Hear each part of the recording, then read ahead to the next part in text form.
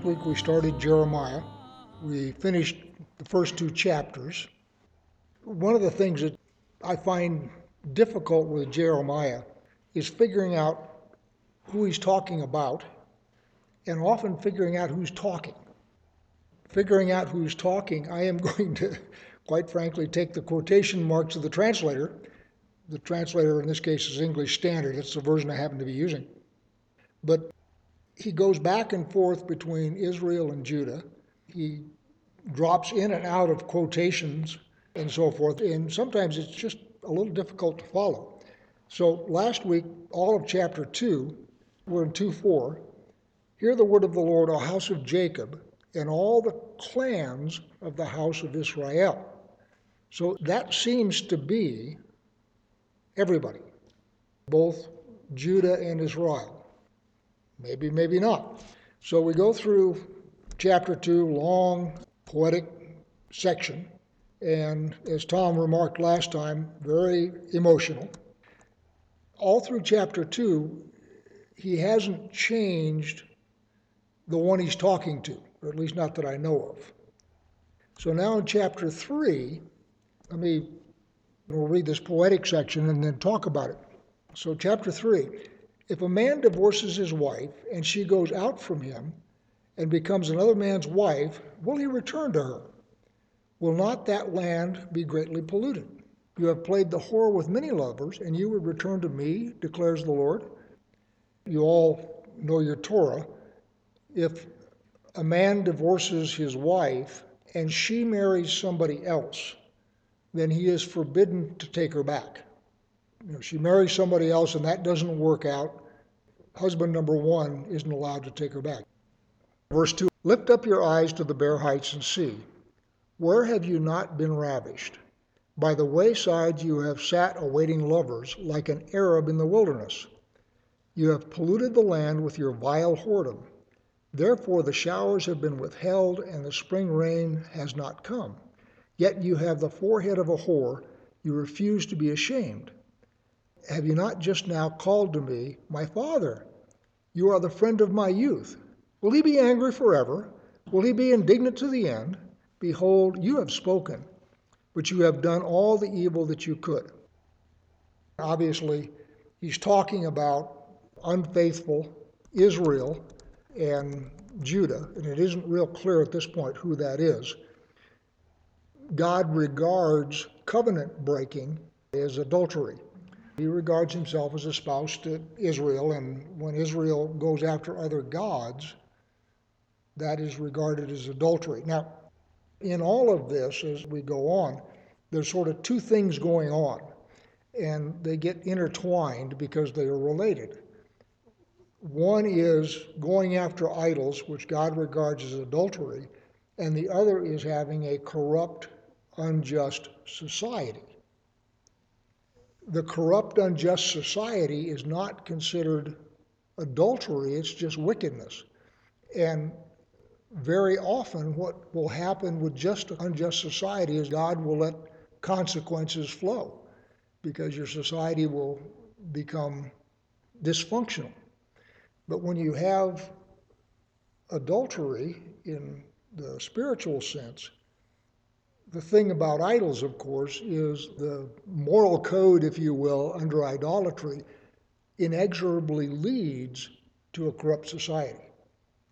So society can get corrupted in two ways. Way number one is just plain old normal human sin, and that will corrupt, but it doesn't necessarily result in adultery, which is idol worship. And then the other one is idol worship, which is adultery, which also leads to a corrupt society. So you can get to a corrupt society a couple of ways, and depending on how you get there, God's reaction is somewhat different. And then at the end, verse 4, have you not just now called to me, my father, you are the friend of my youth. Will he be angry forever? Will he be indignant to the end? And that is Israel, who has gone into spiritual adultery, calling out to God, and God leads the chapter with, if you go off to somebody else and then you want to return to me, that's not permitted. And then at the end, you have this, well, are you going to be mad at me forever? In other words, can I come back? And the answer to that is up at the beginning, no, you can't. One of the things that we're going to see over and over in Jeremiah is, have you not just now called to me, my father, you are the friend of my youth. Will he be angry forever? Will he be indignant to the end? That reads very much like Psalms. In other words, God, if you call out to him, will not be angry forever. So what Israel is doing here, or Judah, I'm not sure which one we're talking about, is they are quoting Bible passages out of context and with the wrong heart. And we'll see that more and more as we go through this. So one of the things that they'll say as we get further along is everything's going to be okay. That's the temple of the Lord. And yeah, it is and it was, but God's no longer there. But they're still calling on it, even though they aren't doing anything godly. The same kind of thing is happening here. They are calling out to God as if they were worthy of him hearing them, but everything leading up to it here has indicated that they have been in spiritual adultery. And so at that point, it's sort of like the adulterous wife who gets caught and says, honey, won't you take me back? Just to avoid consequences, not because she intends to restore the marriage. Verse 6.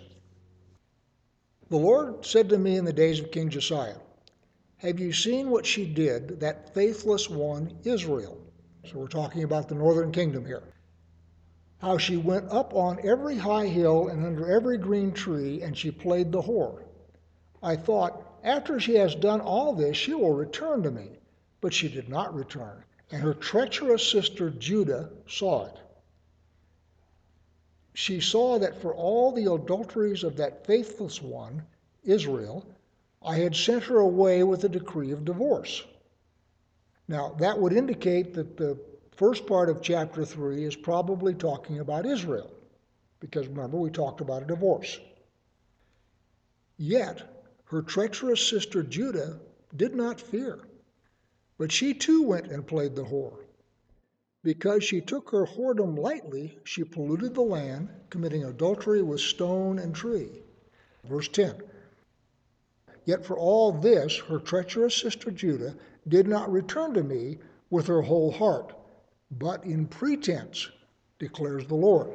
And that was what I was talking about earlier, where in verse 4 it says, my father, you are the friend of my youth. In other words, oh, come on, honey, you can overlook something like that. So what he's saying here is her pretense of returning to him was not genuine. It was simply to evade the consequences of getting caught. Verse 11. And the Lord said to me, faithless Israel has shown herself more righteous than treacherous Judah. Go and proclaim these words toward the north, and say, return, faithless Israel, declares the Lord. I will not look on you in anger, for I am merciful, declares the Lord. I will not be angry forever. So the deal here is Israel is gone. They have been sent into exile by the Assyrians. Judah was left after the exile for something like 25 years, something like that. So now Judah is proving herself to be even worse than Israel was.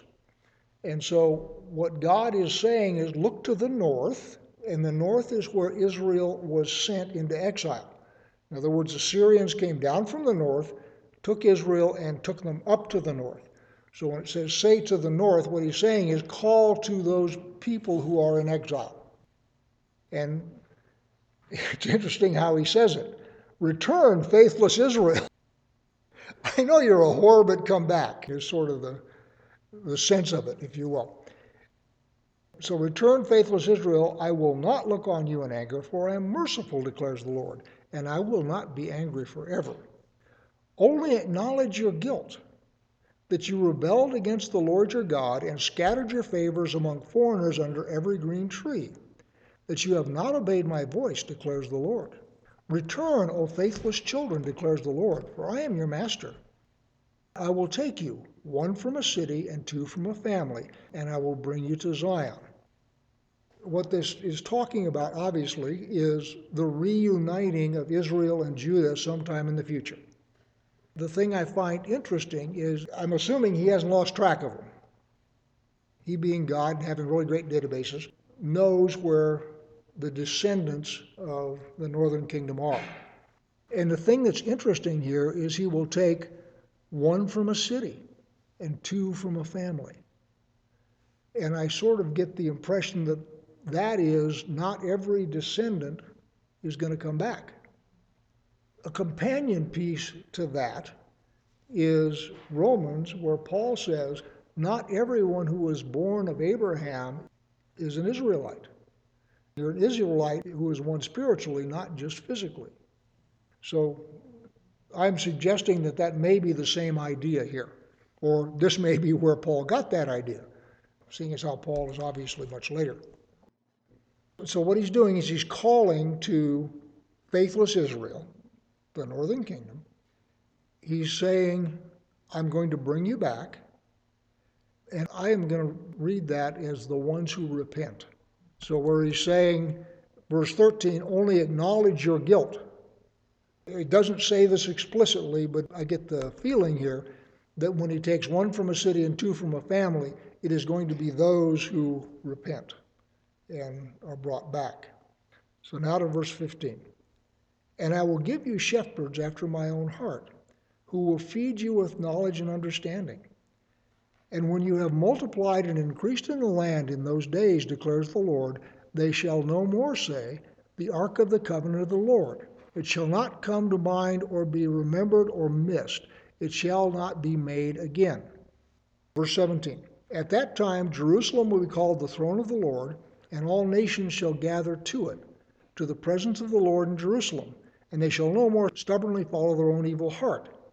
In those days the house of Judah shall join the house of Israel, and together they shall come from the land of the north to the land that I gave their fathers for a heritage.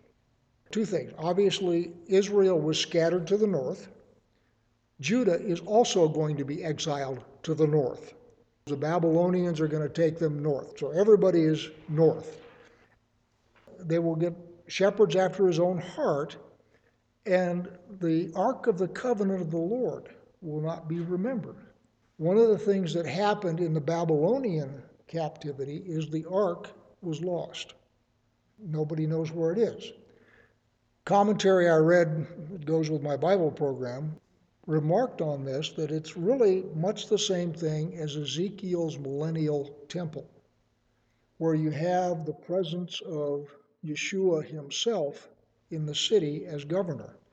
So there isn't any need for the Ark of the Covenant any longer. If you have the presence of the Messiah himself in town, you don't need an ark where God can speak to you. So in the return, it says, you won't remember the ark, and nor will you build another one. The question was, at the beginning of the chapter, God says, if a man divorces his wife and she becomes another's wife, he can't take her back. That's what Moses says. Thing one. Thing two is he sent Israel off with a decree of divorce because of adultery, and she went off. So then he says, if you repent, you can come back. So how does that work? Great question. I will give you an interesting answer, and I don't know if this is true or not, but it says in Romans that if the husband of a woman dies, she is released from the law of marriage. So if she becomes a widow, she's no longer married to this guy and is free to marry somebody else. As long as her husband's alive, she can't do that. This is not original with me. Somebody says, well, wait a minute. Yeshua died and was raised again, but he died. Hence, Israel's husband, quote unquote, has died. So now when she comes back, her husband at the time is not taking her back, he is a born-again husband. You're not the only one that has seen this contradiction, where you've got that kind of a word tangle. And the answer that I have heard that sort of makes sense is the husband died. And so now what you have is a new born-again husband. And as I say, one attempt to answer that question without saying, well, he's God and he can do anything he wants. That's the other possible answer, is he's God and he can do that if he wants to, is in fact technically you have a death. And the other part of that is the reason you have a logic problem here is because of the idea that Scripture is logical, infallible, and God is not ever inconsistent. And that may not be the case. So I don't know. That's the best I got. So we've now invited Israel back, and we have said that at the time that Israel comes back, in verse 18, in those days the house of Judah will join the house of Israel, and together they shall come from the land of the north to the land that I gave your fathers for a heritage. This is obviously New Covenant territory, because when we get to Jeremiah 31, what we'll see is that the house of Israel and the house of Judah have come back together in the New Covenant. So this is saying the same thing. This is New Covenant territory. And this, by the way, reads as if the New Covenant will be enforced in the millennial kingdom as opposed to in the new heaven and the new earth, which I suspect it will also be in force. Verse 19, I said, how I would set you among my sons and give you a pleasant land, a heritage, most beautiful of all nations. And I thought you would call me my father and would not turn from following me. Surely, as a treacherous wife leaves her husband, so you have been treacherous to me, O house of Israel, declares the Lord. So now he's talking to the house of Israel, the northern kingdom who is in exile. A voice on the bare heights is heard, the weeping and pleading of Israel's sons, because they have perverted their way, they have forgotten the Lord their God. Return, O faithless sons, I will heal your faithlessness. Behold, we come to you, for you are the Lord our God. Truly the hills are a delusion, the orgies of the mountains. Truly in the Lord our God is the salvation of Israel. Several voices here. A voice on the bare height, this is God speaking. A voice on the bare heights is heard, the weeping and pleading of Israel's sons, because they have perverted their way, they have forgotten the Lord their God. Return, O faithless sons, I will hear your faithlessness. Also God. Now, change of voice. This is now the sons. Behold, we come to you, for you are the Lord our God. Truly, the hills are a delusion, the orgies on the mountains.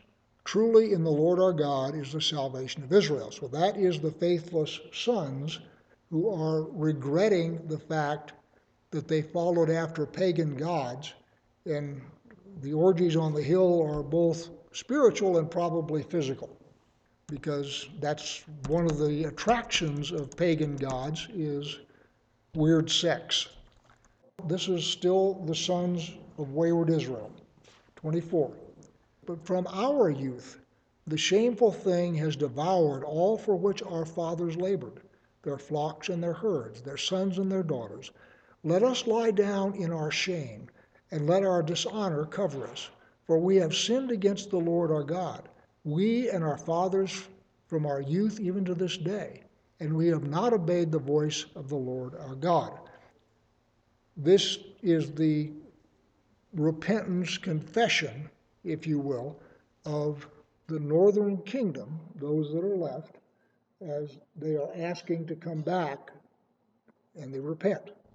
One of the things that I have said back in 24, but from our youth the shameful thing has devoured all for which our fathers labored, their flocks, their herds, their sons, and their daughters. The idea here is when you go into idolatry and you leave the teaching of Moses, bad things happen to you that are not necessarily caused by God.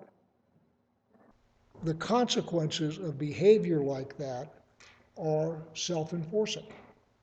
And one of the things that is this idea that Israel and Judah are so pig-headed in their sin.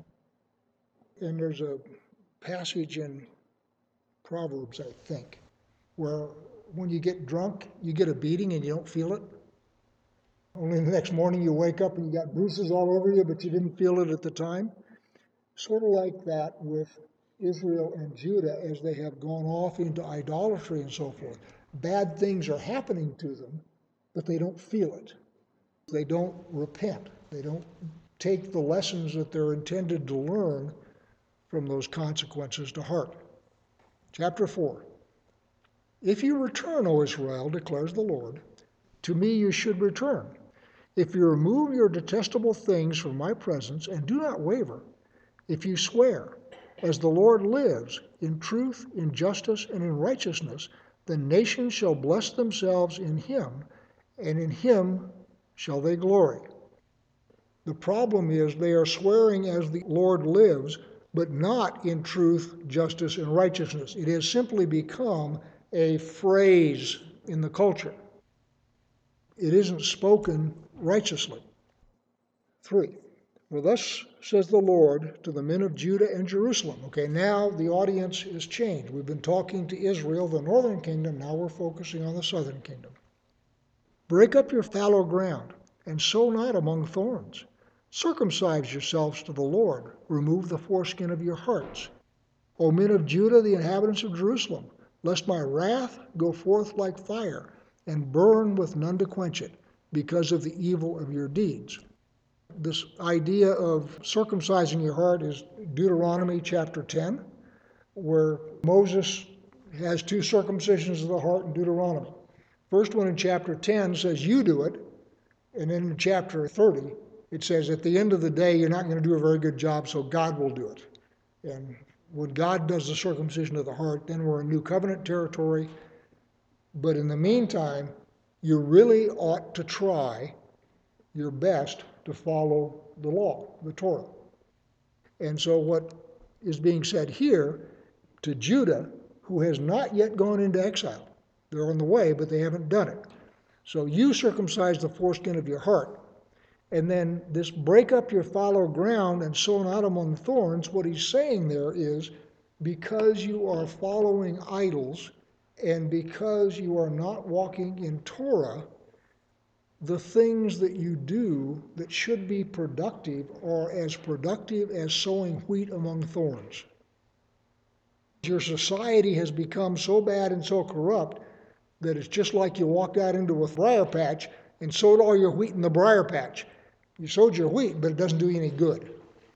That's the metaphor that's being said there. Verse 5, declare in Judah and proclaim in Jerusalem and say, blow the trumpet through the land, cry aloud and say, assemble, and let us go into the fortified cities. Raise a standard toward Zion, flee for safety. Stay not, for I bring evil from the north, and great destruction.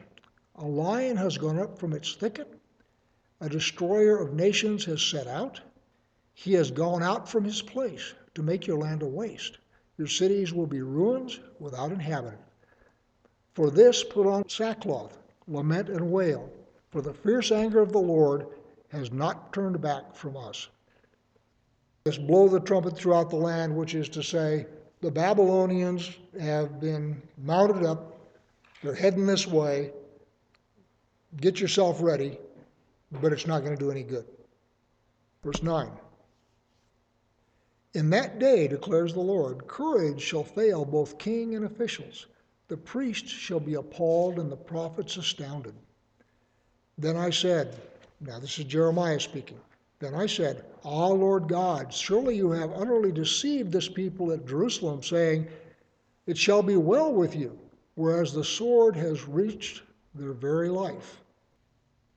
So Jeremiah is saying to God, wait a minute. You've been saying to Jerusalem that everything will be okay. Now, what I take that to mean is in the past, God has indeed said that about Jerusalem, but it's not unconditional.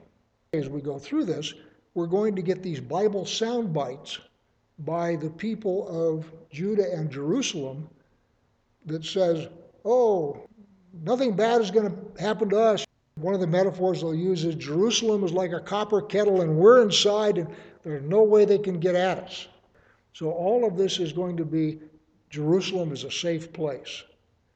Jeremiah is saying, God, did you just deceive these people because you've always said Jerusalem was going to be a safe place and now you're saying it isn't going to do any good.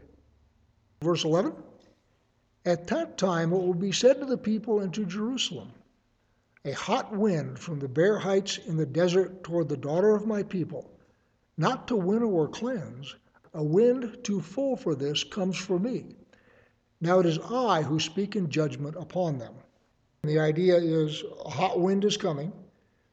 You all know how to winnow wheat. You get up on a ridge and you thresh it and you throw it up in the air and the wind carries the chaff off. So wind in that case is beneficial because it is helping you thresh your grain. This wind is not going to be beneficial. It's going to be too strong for threshing grain, so it will not winnow or cleanse. It is a hot wind, if you will.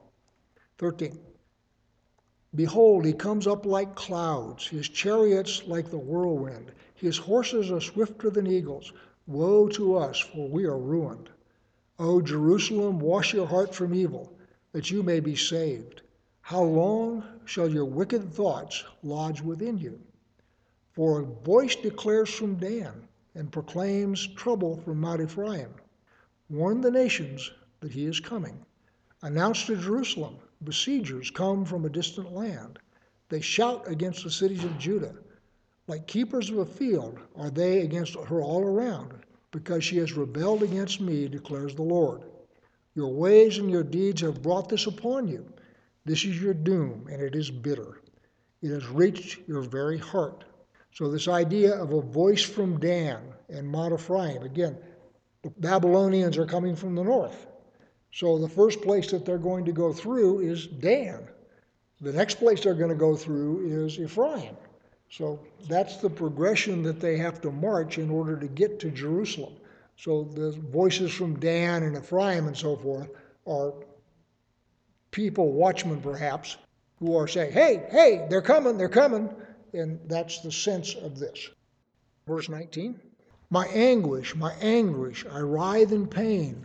Oh, the walls of my heart is beating wildly. I cannot keep silent, for I hear the sound of the trumpet, the alarm of war. Crash follows hard upon crash. The whole land is laid waste. Suddenly my tents are laid waste, my curtains in a moment. How long must I see the standard and hear the sound of the trumpet? And it isn't clear, by the way, who's speaking here. This may be God or it may be Jeremiah. It isn't real clear to me. Verse 22. For my people are foolish. They know me not. So this sounds very much like God. For my people are foolish, they know me not. They are stupid children. They have no understanding. They are wise at doing evil, but how to do good they do not know. One of the things that you can say about evil is it may be stupid, but it's not unsophisticated. Evil people are often very clever. 23. I looked on the earth, and behold, it was without form and void, and to the heavens, and they had no light. I looked on the mountain, and behold, they were quaking, and all the hills moved to and fro. I looked, and behold, there was no man, and all the birds of the air had fled. I looked, and behold, the fruitful land was a desert, and all the cities were laid in ruins before the Lord, before his fierce anger. Now it looks like we're talking about Jeremiah. Voices change. So, for example, it looks like verse 22 is God speaking, and it looks like verses 19 through 26 are Jeremiah speaking. The comment was that 22 could also be Jeremiah. For my people are foolish, they know me not. They are stupid children, they have no understanding. They are wise at doing evil, but how to do good they know not. And the comment was, this could also be Jeremiah, as in, I'm a prophet and they don't pay attention to me. And that's certainly possible. The translator of my version has put that in quotes. So the translator of this thinks that this is Jeremiah quoting God, then Jeremiah again. I'm not arguing with you, I'm just saying that's what the translator that I have thinks it is. And by the way, obviously, in 23, I looked at the earth and behold, it was without form and void. That's obviously Genesis 1. So what you have with the evocation of the image of Genesis 1 is you have a backing out of the creation, poetically. So he starts with Genesis 1, and instead of separating the heavens from the earth and the sea from the land and all that kind of stuff, all of these things are being destroyed and shaken. 27. For thus says the Lord, the whole land shall be a desolation, yet I will not make a full end. For this the earth shall mourn, and the heavens above be dark. For I have spoken, I have purposed, I have not relented, I will not turn back. At the noise of horseman and archer, every city takes to flight. They enter thickets, they climb among rocks. All the cities are forsaken, and no man dwells in them. My translation, verse 27 and 28 are God speaking, and then 29 is the prophet. That's the punctuation that my version has. So 29 again. At the noise of horseman and archer, every city takes to flight. They enter thickets, they climb among rocks. All the cities are forsaken, and no man dwells in them. And you, O desolate one, what do you mean that you dress in scarlet, that you adorn yourself with ornaments of gold, that you enlarge your eyes with paint? In vain you beautify yourself. Your lovers despise you. They seek your life. For I heard a cry as of a woman in labor, anguish as one giving birth to her first child, the cry of the daughter of Zion, gasping for breath, stretching out her hands. Woe is me, I am fainting before murderers. So the sense of that here is Israel has played the whore with foreign gods. They have also made alliances with the nations whose God those are. So they made alliances with Egypt and alliances with various people. So when trouble is on the way, she gets herself all tarted up and make herself attractive to her lovers, which is to say the nations that she has made treaties with, and it's not going to work. That's the sense of the metaphor there. And then the end of it, woe is me, I am fainting before murderers. What that says, at least I think what it says, and not sure about this, is she sees the Babylonians coming down from the north, and she's screaming murder because she will not recognize that they have been sent by God. She doesn't see that as a judgment of God. She sees that as, I'm being molested. That's how I think that reads, but I'm certainly not positive. Back to verse 27. For thus says the Lord, the whole land shall be a desolation, yet I will not make a full end, which is to say, Israel is not going to be wiped out. They're going to be taken off into captivity. They're going to continue to exist as a people. On Nebuchadnezzar's first trip, he leaves some people in Jerusalem, and he leaves the nation intact and expects them to pay tribute. Then they rebel against him and refuse to pay tribute, and that's when he comes back the second time and levels the place to include the temple and lays the whole thing flat. It's entirely human. And the thing about it is we can all recognize human behavior in all of this. That's the way people are.